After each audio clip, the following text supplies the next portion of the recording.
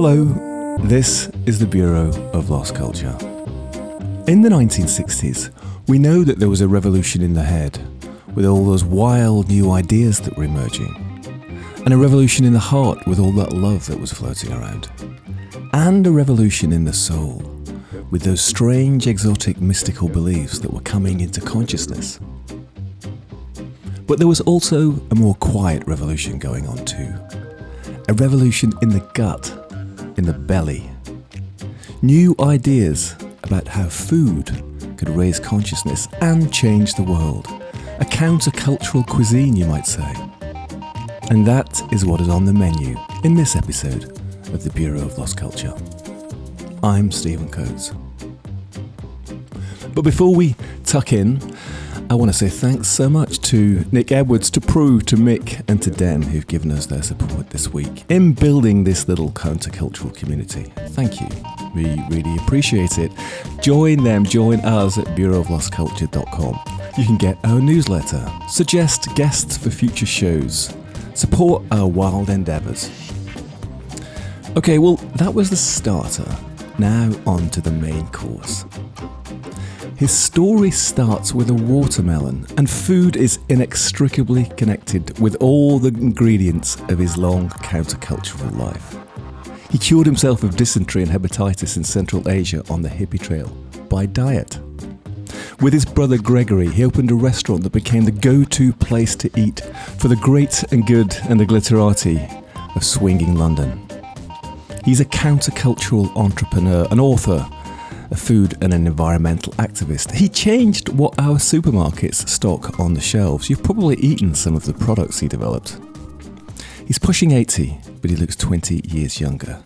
Testament, no doubt, to the diet he's followed.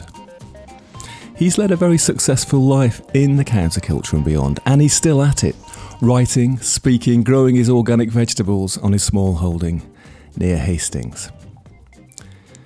We're going to talk about all that and other stuff on the menu. The effects of diet on an LSD trip, the invention of the veggie burger, green and black chocolate, and looking at the future through the wrong end of a telescope. He is Craig Sams. Hello, Craig. Hi. Welcome to the Bureau of Lost Culture. Now, before we dig in, I thought I would read something that you said or wrote. In 1965, I travelled the hippie trail just a few years before it acquired that name, hitchhiking, walking, and taking trains and buses from London to India, via Syria, Iraq, Kuwait, Iran, and Pakistan. Eventually, I was in New Delhi, where I spent a night in the General Hospital with advanced amoebic dysentery and infectious hepatitis. Realising I might die if I stayed in the hospital, I struggled on to Kabul, where I resorted to the simple folk remedy of unleavened wholemeal flatbread and unsweetened strong tea to treat the dysentery. The liver pain subsided, and I was fit enough to travel back to London. I'd learned that diet and health were inextricably interlinked, and back at university in Philadelphia later in 1965, I adopted the macrobiotic diet. On graduation in 1966, I decided to open a macrobiotic restaurant in London. Do you remember that? It's all clear as a bell, yeah. Well, listen, before we get, we could just cycle back even further. Who is Craig Sams? I was born in Nebraska during the war. My dad was fighting in the Pacific. I was conceived in LA, and my mom went home to Nebraska and had me in July of 44. My grandfather farmed hemp because it was part of the Navy's need for rope. Nobody had invented polypropylene rope. And watermelons, which were taken to supermarkets in nearby Sioux City. My mother was checking the watermelons to see if they were ripe when she got her labor pains. And I guess the last thing I tasted in the womb was watermelon. And do you still like drinking watermelon juice? I am totally addicted to watermelon. It does something to me that nothing else does. And, we get about a small watermelon a week, and it's gone by the end of the week, or by the time the next one arrives. Watermelon. It's quite significant that your life started off then with a piece of fruit. Yeah, and my life in paradise ended with a piece of fruit, and I was ejected into the world. But that's, anyway, that's by the by. Then my mother went back to L.A., My dad was so screwed up from the war that she divorced him and went back to the farm. But they got together, remarried. He was very ill, post-traumatic stress disorder, call it what you like, but he was really ill.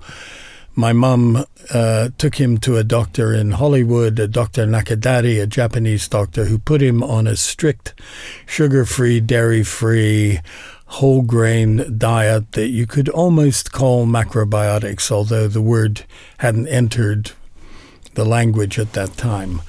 My dad got better, and they went on to have my brother. So we ate a fairly healthy diet as kids. We only ate whole wheat bread.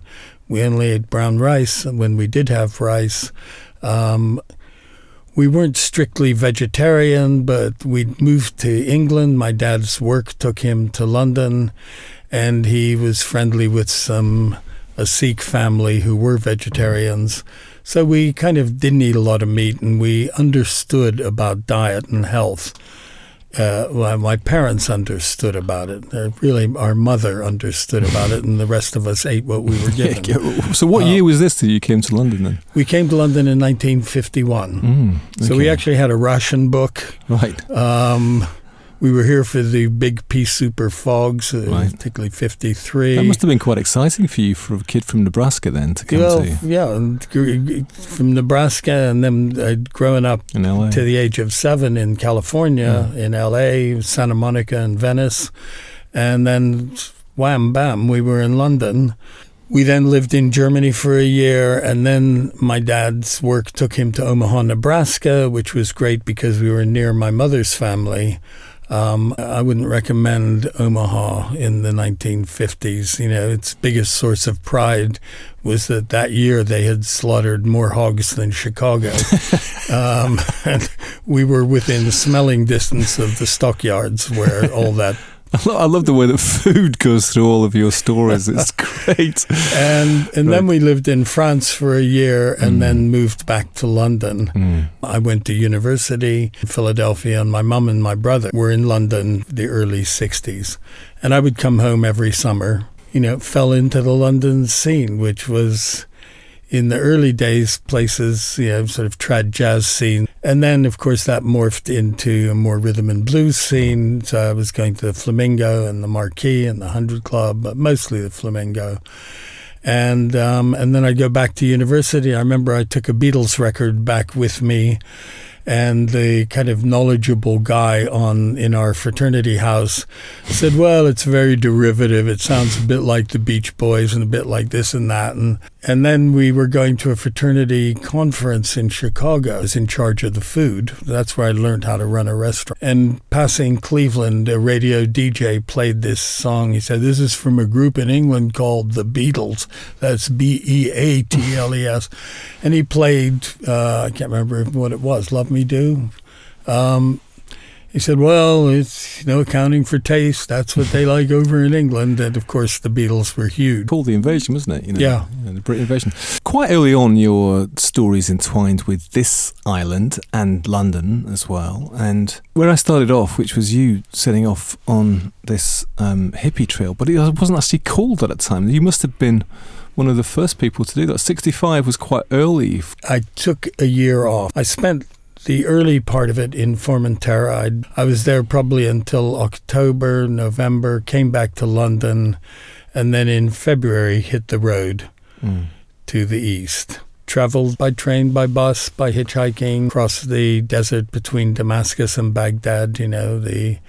There were trucks that knew their way. There wasn't actually a road, a proper road for a lot of that distance. And then the hippie trail was kind of a northern route. I did the southern route, so Bushehr, Shiraz, Zahedan, Kerman. It's a southern way into Pakistan and Quetta, and then to Karachi, and then across to India. And I just had a bag with my possessions in it, but I had a little portable record player. Wow, just come out with that. Amazing. And I had 4 LPs. So I would play music, and that would engage with people wherever I was. So you'd plug in? It was an electric player, or was it wind up? Batteries. Batteries, okay. That now really is completely inconceivable, I think. Somebody would take that route in that way now because of all the conflicts that have been since. I mean, Iraq and Kuwait, for instance, Iran, and even in Pakistan, the world has changed so much, hasn't it? And for a young person then, to take off in that way, obviously pre-mobile phone, pre-internet, so what you were relying on was other people's stories and recommendations and tips, right? And then you just set off with a record player, a few clothes and bits and pieces and some cash, and that was it. But people hadn't seen Europeans traveling in that way. So, there were times when, a village outside of a town in called Abargu in Iran, a sort of mud-walled village, and people came running out and sort of dragged me in to stay the night because, I relieved the usual pattern of life in a village. Well, also, you must have seemed like an exotic creature. Yeah. Who'd sort of come over the horizon with your bag. So, I imagine tremendously exciting until you got ill. Must have been a very colourful sensory experience, right, to go through all that. And that getting ill, of course, is quite significant in your story as well, isn't it? Because curing yourself effectively by making some dietary choices, I'm assuming... It was in Iran when the dysentery first hit that people said, you eat this flat wholemeal bread and unsweetened tea, and it worked. Then I got to Pakistan where they didn't have that kind of bread. And the amoebic dysentery leads to hepatitis. I didn't really cure it until I got to Kabul, where they had the same kind of food as they had in Iran. Right. And then suddenly my eyeballs, which the white was not even yellow, it was green from the amount of bile that was floating around, they just cleared up and I was fit to travel again. Looking back, do you think that was a very significant moment for you? You already had an upbringing where food and diet and were already important, but was this a kind of signal moment where you connected fundamental health issues with what you put in your body? It was more about I just cured the dysentery, which was really inconvenient when you were traveling. And then I went back in London. I stayed in Britain, and I was well enough. That summer I promoted on Shanklin Pier on the Isle of Wight, brought bands down from London, which nobody had ever done before because they hadn't tackled the logistics of getting the bands back. So we had Jimmy James and the Vagabonds, the Action, the Clique. And then I went back to university and some friends were into the macrobiotic diet. It was just kicking off. We would take turns going to a supplier called Infinity Foods in New York who had brown rice and miso and tamari and kombu seaweed and those kind of macrobiotic staples. On my trip, I also went to a restaurant that had just opened called The Paradox. And it was America's first macrobiotic restaurant. This is a sidebar about the macrobiotic way of eating. It was developed and popularized by the Japanese, particularly by George Ohsawa in the 1930s, and subsequently by his disciple Michio Kushi. Whole grains and a variety of cooked and raw vegetables, beans, mild seasonings, edible seaweed, fermented soy products, fruit, fish, nut and seeds are recommended, combined into meals according to the ancient Chinese principle of balance known as yin and yang. Yin and yang is a Chinese philosophical concept that describes interconnected opposite forces. Yin is the receptive, yang the active, seen in all forms of change, such as the annual cycle of the seasons, winter and summer. Sexual coupling, female and male. That's what it says here. I think I'll probably expand that these days. And the socio-political history of disorder and order. All food is considered to have both properties, with one dominating. Foods with yang qualities are considered compact, dense, heavy and hot. Those with yin qualities, expansive, light, cold and diffuse. Brown rice and other whole grains such as barley, millet and oats are considered by macrobiotics to be the foods in which yin and yang are closest to being in balance. Other principles of the diet are to reduce animal products, eat locally grown foods that are in season, and consume meals in moderation. The Macrobiotic Bookshop in New York's East Village, close to the Paradox restaurant that Craig mentioned, was raided by the FBI and told not to sell any books until their content had been reviewed. Eventually, the books were taken away and burned. Professor Frederick Stair of Harvard University wrote an article in the Reader's Digest calling macrobiotics the hippie diet that's killing our kids. The word macro means big and bio means life. So it kind of has a dual meaning in that it makes your life richer, more fulfilling, but also longer. So it's kind of the art of longevity as well as being healthy and happy in the here and now.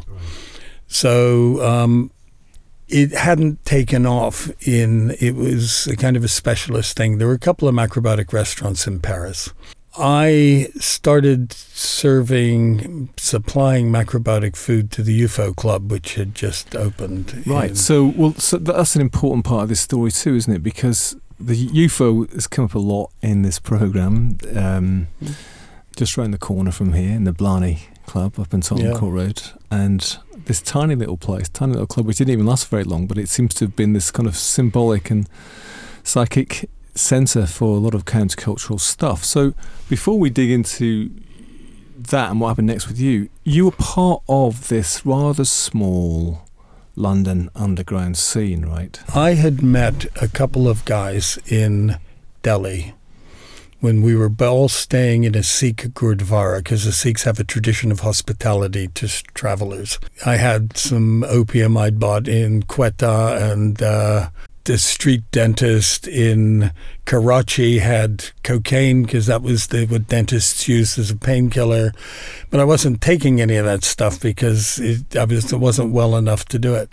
So I gave it to them, and in exchange they gave me a 1,000 microgram Sandoz capsule of LSD from the people who had invented it. Well, they said it's 1,000 micrograms, so you don't take the fifth of it at a time maximum. What was the first experience of acid like for you? I was in Mildenhall in Suffolk, waiting for a flight back to the U.S. My dad worked for the American Air Force, so I could fly free back to university, but it was on a space available basis. And so I took it in the morning and went for a walk in this beautiful Suffolk countryside. It was a perfect way to experience acid for the first time.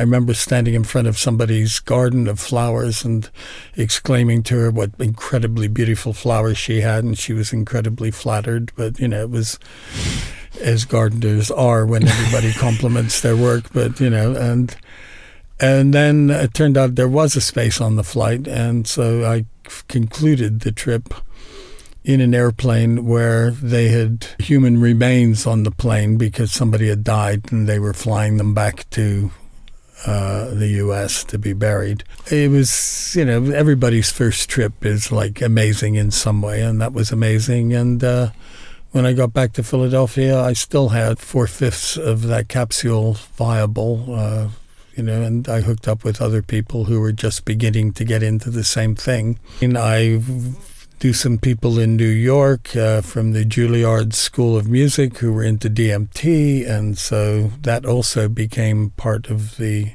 picture.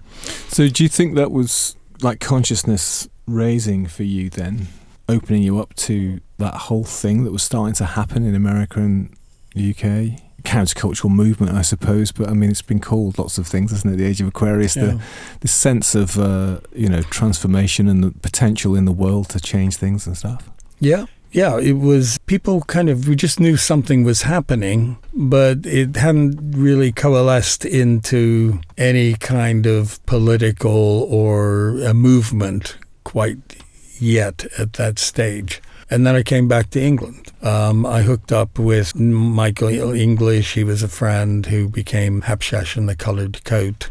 Artist, and he did all the posters for the UFO Club. Pete Townsend's girlfriend and Michael English's girlfriend made clothes in a basement on Eccleston Square. I was working with an artist who dyed blobby silk designs, so I would take them silk, which they would make up into dresses and shirts and sell through boutiques. We would have parties there where we'd all take acid on a Friday or Saturday night and listen to Billy Preston, because that was about as psychedelic as music was in '66. And then the UFO Club opened. And you provided food to the UFO, right? Well, I'd take food down there every night before they opened, and that was available on sale. And then I had a couple of macrobiotic colleagues by then. A friend of mine from Formentera was really dedicated to it, and people would buy the food between a Pink Floyd set or a Soft Machine set, and she or another friend, Angie, who was immortalized in Davy Graham's song of that name, would sidle up to them and say, "Do you know what you're eating?" and explain to them how sugar was bad for you and whole grains were good for you, and explain to people what this funny food was that they were eating.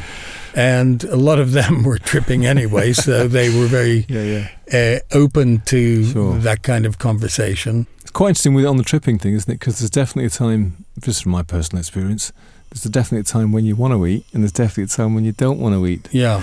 You know, maybe a bit later on you want to eat something. And I suppose you're basically providing people with some consciousness-raising food, right? I mean, and it's quite interesting. So it wasn't just a case of, okay, here's some, home prepared or prepared by love food.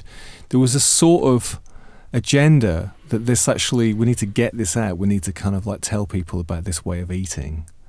Part of that kind of countercultural activity in a way, right? The countercultural cuisine. Well, acid was on sugar cubes. Mm-hmm.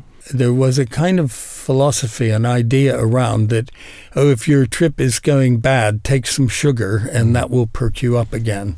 And what we were saying is no, eat whole food and you won't have that the opposite of a sugar rush, sugar slump. Dive. Yeah, and because Joey Mellon told me that that sugar was absolutely essential. That they used to have bowls of Smarties and stuff lying around, so that or have a Mars bar when you dropped. So I knew Joey when he was working at Hung On You, and we were saying, no, eat a whole food diet and you'll be able to take acid and be high without any negative I'm loving this effects. Yeah, so that was our message, if you like, to people who were taking acid, is if you want to enjoy acid, get your diet sorted out as well. And get your diet sorted out in advance, right? So get away from the fish and chips, the sort of British cuisine or whatever it was at the time. Start eating healthy, and then when you do actually take a tab, you're much more likely to actually have a positive experience, right? And people were, they'd order a burger or whatever it was that they would normally eat. If they were sensitive to it, suddenly they would realize, God, this is like a dead animal. It's been ground up, and it's it's kind of pumped full of weird stuff. Yeah, I mean, they just, it was an intuitive reaction to the kind of food that was around. A lot of people would go from the UFO Club to a place called the Golden Egg on Oxford Street, which was, that kind of food, and it was one of the few all-night restaurants in London at that time. And they'd order food and then they couldn't eat it because it just didn't seem right somehow. Yeah, it's tough. So it's hard to pin down exactly what it was. It was just a gut reaction, really. So let's move on to the opening of Seed. My first restaurant was in the Centre House in Camden Hill Road in Notting Hill. And that was opened in February of '67, but we had a little cohort of customers because they were people who were at the UFO Club. And one of those was Yoko Ono, who I hadn't realized it until a year or two ago. She worked at the Paradox when I had gone there and been inspired to open something like it in London. And people just wrote in a guest book. We had a guest book that said, I am not in possession of any illegal goods. And that covered me if somebody did get busted, if they came in the restaurant or whatever. Yeah, because I heard that you were getting complaints about getting the smell of weed. Property. It was called the Centre House. They had a yoga thing upstairs and various kind of alternative therapies. Christopher, the owner of it, just shouted down, can you please stop smoking dope down there because the smell is coming all the way up to the second. In the early days, people just felt like it was attractive that you could go somewhere where you could smoke a joint and eat food. You couldn't do it in any other cafe in London. Right, so Yoko Ono and everybody else would sign in and also put a little disclaimer saying we're not carrying or holding any stuff. Yeah. Have you still got the guest book? Yeah, I have. I've got Yoko's signature and various other people, the people who came there. Right, very good. So that was the first one. And then Seed came a little bit later, right? A guy called Graham Bond, he brought his portable Hammond organ down one night to play. And the idea was that he was going to come at 9 o'clock and play until we closed at 10:30 or 11. He didn't get there until after 11. Typical Graham Bond type incoherence. And he played, and the neighbors were outraged. It was a residential area, Camden Hill Road. And suddenly here was this sort of rhythm and blues organ banging away at, midnight. We agreed to leave. And I found premises, much nicer, bigger premises on Bishopsbridge Road, and set about getting that open. At that point, a few things happened in my life, and I ran into a problem with immigration. It wasn't possible for me to stay in the UK. I went to the US. My brother, who had come back from University of California at Berkeley, picked up where I'd left off and got the restaurant open. And it became an overnight success. Here is another sidebar about the Seed restaurant in West London. Seed had 2 rooms in a big, rambling basement of a hotel. One had cushions on the floor, set around tables made out of the 4 to 5 foot diameter reels the electrical cable was wound around. So customers met one another as there were no reservations and no exclusivity of tables. In the other room, there was a tent style hanging from the ceiling and normal square wooden tables. The menu, called by Gregory Tomorrow's You, was rice and vegetables for 4 shillings, that's 20p. There were 2 specials, differentiated by the size of the earthenware bowl. The light special, 7 shillings and 6 pence, and a heavy special, around about 50p, which was browned rice, vegetables and nituki. And then 2 other portions, vegetable tempura or a bean dish, falafel, tabbouleh, hummus or whatever was special that day. Seed also supplied, as part of an outreach and education mission, a free meal which comprised the brown rice and vegetables, plus a cup of kuchika from the always-on Help Yourself tea boiler. A tape recorder belted out the latest sounds and grooves from a wide variety of rock genres, but mostly psychedelic and mellow blues. Mark Bolan of T-Rex walked to Seed to get the free meal one day, and it was there that he met Mickey Finn. An event that rock historians cited when calling for a blue plaque for historical buildings to be put up on the site many years later. Regular visitors, as we're going to hear, included John and Yoko, Terence Stamp, most of the Stones, as well as vegetarian macrobiotic activists and enthusiasts, and most of the denizens of the underground alternative culture that was springing up all over the country. John Lennon and Yoko became regulars. John Peel was a big fan. Terence Stamp was a regular. I'm just dropping names, but it just gives you a sense of what the place was like. Yeah, Brian Jones of the Rolling Stones came there. A lot of people who came because it was cool. They weren't particularly concerned. They accepted the fact that they had to eat brown rice and vegetables, but it wasn't their primary motive for being there. It was because it had become part of the scene in some way as well, right? Well, it was the only restaurant, really, that was completely cool. Just to go back to what we were talking about earlier, this thing that I keep coming back to, because I'm fascinated by, is this sense of you and your peers, this community of people, this fairly small community of countercultural people, having this sense that you were changing things, that there was something in the air, some potential transformation. Is that something that you felt? Totally. We thought that everybody would be eating a macrobiotic diet by the early 70s. My brother put it quite neatly. We could see the future, but we were looking through the wrong end of the telescope, so it seemed a lot closer than it really was. And people who adopted the diet rarely fell by the wayside. Once you got into a healthy diet and appreciated its benefits, you were hooked for life. And people from the restaurant, they're still in touch. People remember it fondly. That was the impact that we had was on food. But the expression, when the mode of the music changes, the walls of the city shake. The International Times used it on their post. The music was changing, and we felt that was somehow revolutionary. And then there were all the women's liberation, gay liberation. It was all happening the ecology at the movement. same time. The ecology movement, Right.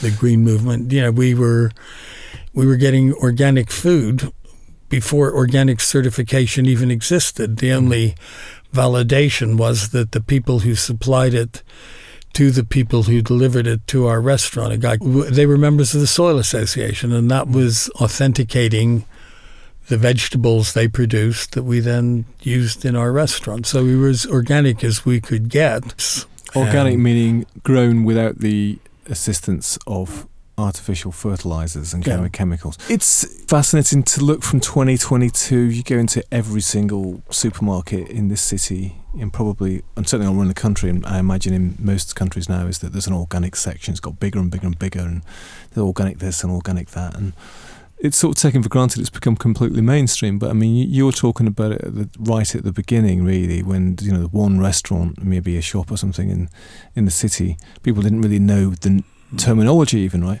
What's quite interesting, I think, about this aspect of counterculture, the cuisine, if you like, or the cook, is that it really did follow through. It really did have that impact and has lasted through to these times. As, of course, as the gay movement, as is the women's liberation movement, as is the environmental movement as well. It's not the only thing. But a lot of that other idealism of the 60s in terms of societal changes and stuff, a lot of it didn't happen, did it? It foundered in the 70s. It wasn't able to become realised in some ways. But probably the biggest setback was the fact that the drugs that encouraged that kind of high consciousness were banned. That's changing now. Psilocybin is being used very successfully in therapy in places like Oregon. Amanda Fielding's work with the Beckley Foundation is transforming and that was what was happening in the 60s. The psychiatric profession said mental illness is going to be a thing of the past because we have these drugs that will cure it. Timothy Leary ended up being criminalized. And he was a psychotherapist. He knew what these treatments could do for people. But it all got out of hand because it was self-medication. That barrier is probably disappearing now. So it's going to be quite interesting to see how things unfold in the next decade. I hadn't thought of that before, but the banning of certain drugs, the attempt by the government to control people's consciousness, that did put a block on a lot of that kind of idealistic change that might have come about. There's another thing I wanted to talk to you about, Craig, which is right there at the beginning, or it seems like it was right there at the beginning, because you, maybe like also like Nicholas Olbury, maybe like Felix Dennis too, you were one of the people who were also entrepreneurial, right, in the counterculture as well, which has been borne out through the rest of your career. We're going to touch on that later. And you were one of the people who actually were able to take this stuff and turn it into a business as well, right? Yeah, right from the beginning. The restaurant was profitable. My brother opened a small shop on All Saints Road. It was called Ceres Grain Shop, but it was basically a natural food store. And up till then, health food stores sold vitamins and supplements and this and that, but they didn't have a full range of cereals and grains and that kind of whole food stuff. And that then became the prototype for hundreds of natural food stores. And we then started pre-packing natural foods. I would give talks to health food shop owners explaining why they should stock this stuff. Our sales guy at the time was someone called Jay Landesman, who would call up health food shops and say, are you getting customers with long hair and colorful clothes coming in asking for foods like brown rice and miso and tamari and kombu seaweed? And the retailers would say, well, yes, we are. We have for you the answer, the Harmony Foods range. We have a package. It was the Down to Earth package that gives you an introductory range of all the products. Put them on your shelves and you can satisfy those customers. And that was the beginning of the transformation of the health food trade into natural food stores. It was. We certainly commercialized it shamelessly. We had the shop moved to Portobello Road. It became a much bigger shop. It became a destination for people from all over the country. They would come down and buy rice, brown rice in 50-kilo bags, like sacks that they would load into the back of their car because you couldn't get it anywhere else. But eventually, through Harmony Foods, you could get it everywhere in the country, in your nearest health food shop or natural food store. But it seems to me that there was a group of people who were entrepreneurial. Either they had the skills or maybe the motivation or the mindset or something to actually see things that way. Steve Jobs, made Apple, he put, was a kind of countercultural type himself. I mean, he puts down his, taking acid for him. I think for Bill Gates too, actually, was like a kind of signal moment in his kind of evolution. Was able then to actually make this into a business, which is going to affect things in a much bigger way than talking or dreaming about it, right? Now, what happened next with you is that, so Seed has become this destination venue, Ceres has become this destination venue. You're also spreading out into changing the way that health food shops make, and then Whole Earth happens. So tell us about that. Well, Whole Earth was originally Harmony Foods. That was the name. And our symbol was a yin-yang sign, but instead of just the normal yin-yang, we had a leafy branch coming up and roots coming down. So kind of emphasizing it was yin-yang and food, because that was the driving philosophy of macrobiotics. The shop on Portobello Road, our next door neighbor, closed down, and we took that over and opened a bakery. In the bakery, we were manufacturing for the first time, and we made jams sweetened with fruit juice instead of sugar. We made peanut butter, which we then developed the peanut butter business. We then changed the brand name to Whole Earth. Whole Earth moved away ultimately from brown rice and beans because anybody could do that. We reached a point in 1982 where we were probably too big for our boots. My brother had just created the veggie burger. We'd registered the trademark and launched that. That's an important thing to mention, and to underline actually, is that your brother, Gregory, invented the veggie burger, right? Yep, and the name, which we registered as a trademark, because the term, as well as the recipe, nobody said the words veggie and burger in the same word. That's what Alice said earlier. It's like an oxymoron. It's hard to believe because it's like part of the language. And, you'd never be able to register it now. Right. At that point, we divided the business. He took the veggie burger and flew solo with that and really made it happen. He built it up as it became huge. And I kept Whole Earth Foods, which was mainly peanut butter and jam. We figured out a way to stop oil separation without using hydrogenated fat, which nobody had ever done before. And the jams sold really well everywhere, France, Italy, the U.S. It was really kind of the backbone of the business through the 80s. I found some farmers in Africa who were the only people producing organic peanuts at that time. They failed an aflatoxin test, which you have to do on peanuts to make sure they're safe to eat. And the French agronomist who was working with them said, well, these farmers also grow cacao. but I visited a cocoa plantation and fell in love. I got a sample of chocolate made 70% solids, and we launched Green and Black's, the first organic. I'm sure a lot of people listening have had the pleasure of eating Green and Black's chocolate at some point, or I was eating a bar myself only last week. I mean, that's quite a big thing as well, Craig. I mean, you've gone Whole Earth, very successful brand. And Green and Black's another very successful brand. You've also, I'll just drop in as well, you've written several books about food, right? You're also heavily involved with the Soil Association, which, as you mentioned earlier, has been promoting the sort of organic revolution in vegetable growing and stuff. Your whole life really has been rotated around positive effects, both in terms of personal diet and in terms of the ethics of production of things that we eat, right? True. And it always amazed me that we weren't more successful, because it still amazes me how many people eat junk food grown in horrendous conditions that are destroying the soil that is the foundation of our lives, that are exploiting animals in a horrendous way, so that we can have more money to spend on other stuff by saving money on food. So a lot of it was about getting products that were right all the way through, from the way they were grown to the way they were produced. My wife, my girlfriend at the time, came up with the name Green and Black's because green implied organic and black because it was the darkest chocolate. When we showed it to supermarkets, one of them, I won't name them, sent it back with a bar of their cooking chocolate.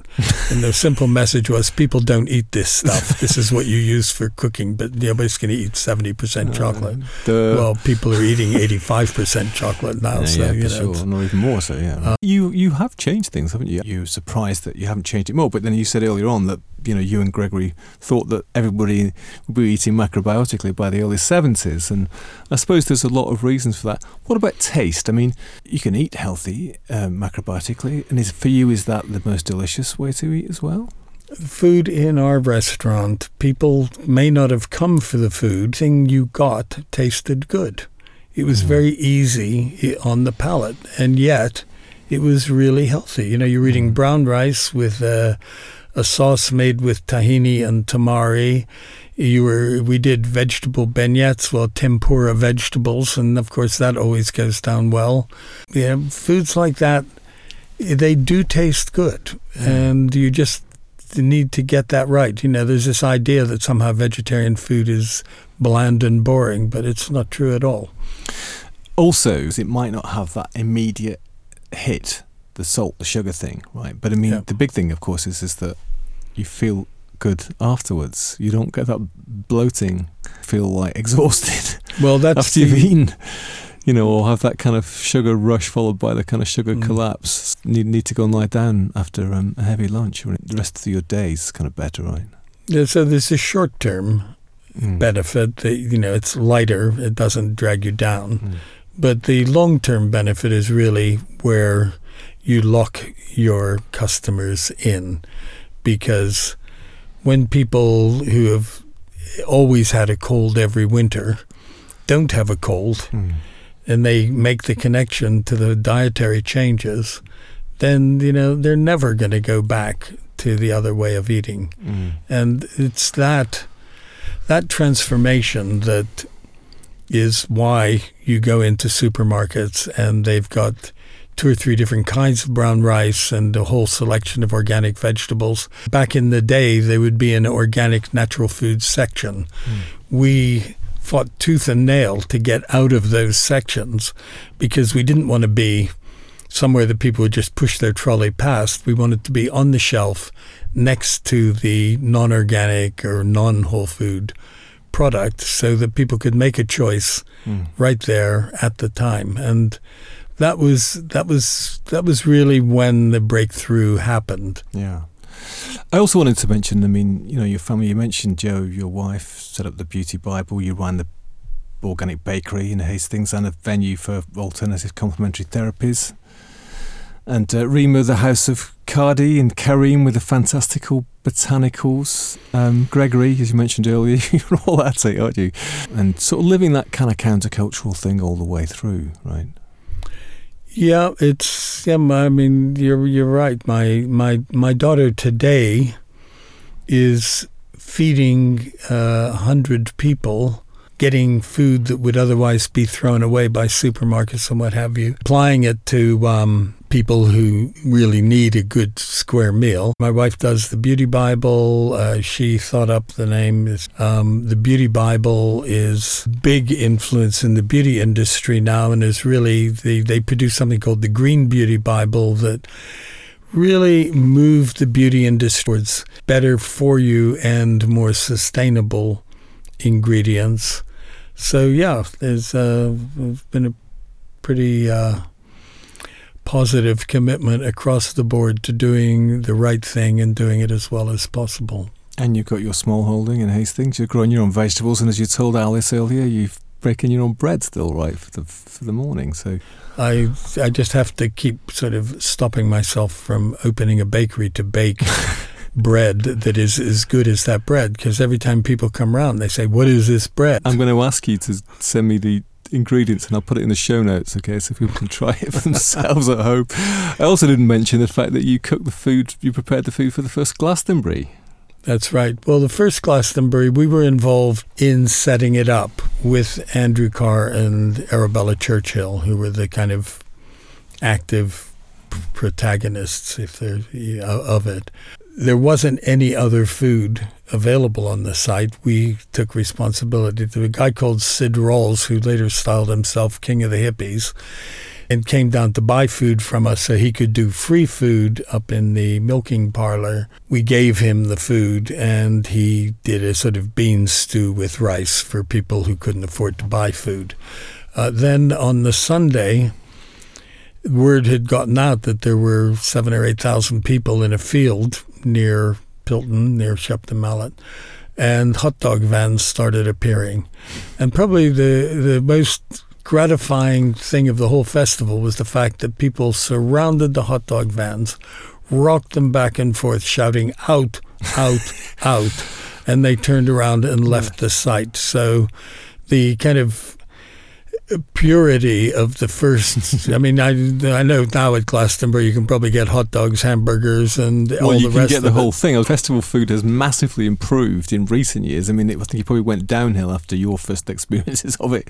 Went down into the more of the kind of hot dog burger end of things. But I mean, in the recent years, it's particularly at festivals like Wormwood, I'm sure Glastonbury too, the food's amazing. We did Reading as well for several years. And John Peel was emceeing from the stage, so he would give us a plug every couple of hours, say, oh, and if you want really good food, go to the Macrobiotic food tent. And we did the Isle of Wight Festival. We made a real effort at festivals, served a hell of a lot of food to a hell of a lot of people. You've been very successful. But when you look back over that time, Craig, right the way back to making that decision to come to London and open a macrobiotic restaurant, you must feel quite proud of the effect that you've had.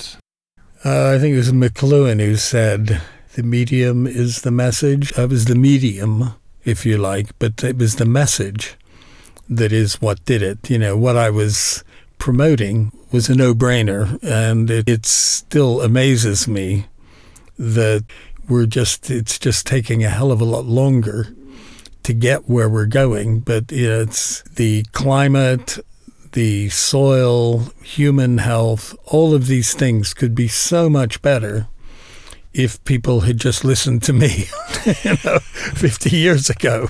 And it's frustrating from that point of view to see how little progress we've made, but it's gratifying also, to go into a supermarket and seeing all this organic food and seeing all some of it is greenwash, but it's the fact that people use the word organic to give a veneer of quality to everything they're doing is encouraging, because it's getting that in people's minds as a real measure of value and quality. And brown rice sales, from nothing are huge now. Whole wheat bread sales. People are eating better than they ever have in this century or the last. Quality of food is just getting better and better. What are you having for supper? Probably just saute some vegetables, throw some brown rice on top, squirt some tahini and tamari on that to jazz up the flavor and give it a bit of creaminess. And that'll be it. Craig Sams, thanks very much for coming to the Bureau of Lost Culture. I really admire what you're doing with this countercultural thing, and thank you. Thank you. There you have it. A feast, a countercultural feast with the amazing Craig Sams, another person who's extraordinarily modest about his achievements. I don't know about you, but when Craig was talking at the end there, I started to feel a bit hungry, and I decided that I definitely could improve my diet. I might even try the macrobiotic diet for a while and see if it raises my consciousness. Well, I hope you enjoyed this episode and that it raised your consciousness somewhat. If it did, come and join us, bureauoflostculture.com. Become one of our countercultural community. We're keen to build it, to expand it, inspired by people like Craig and Alan Moore and some of the other guests. And we would love to include you. We'll be back next time with more tales from the other side. In the meantime, we're going to finish with one of our frequent sponsors, the artist known as The Real Tuesday Weld. This is a track from their upcoming album, Dreams. It's called The Young Ones, a paean to that youthful spirit, perhaps, that powered the counterculture. See you next time.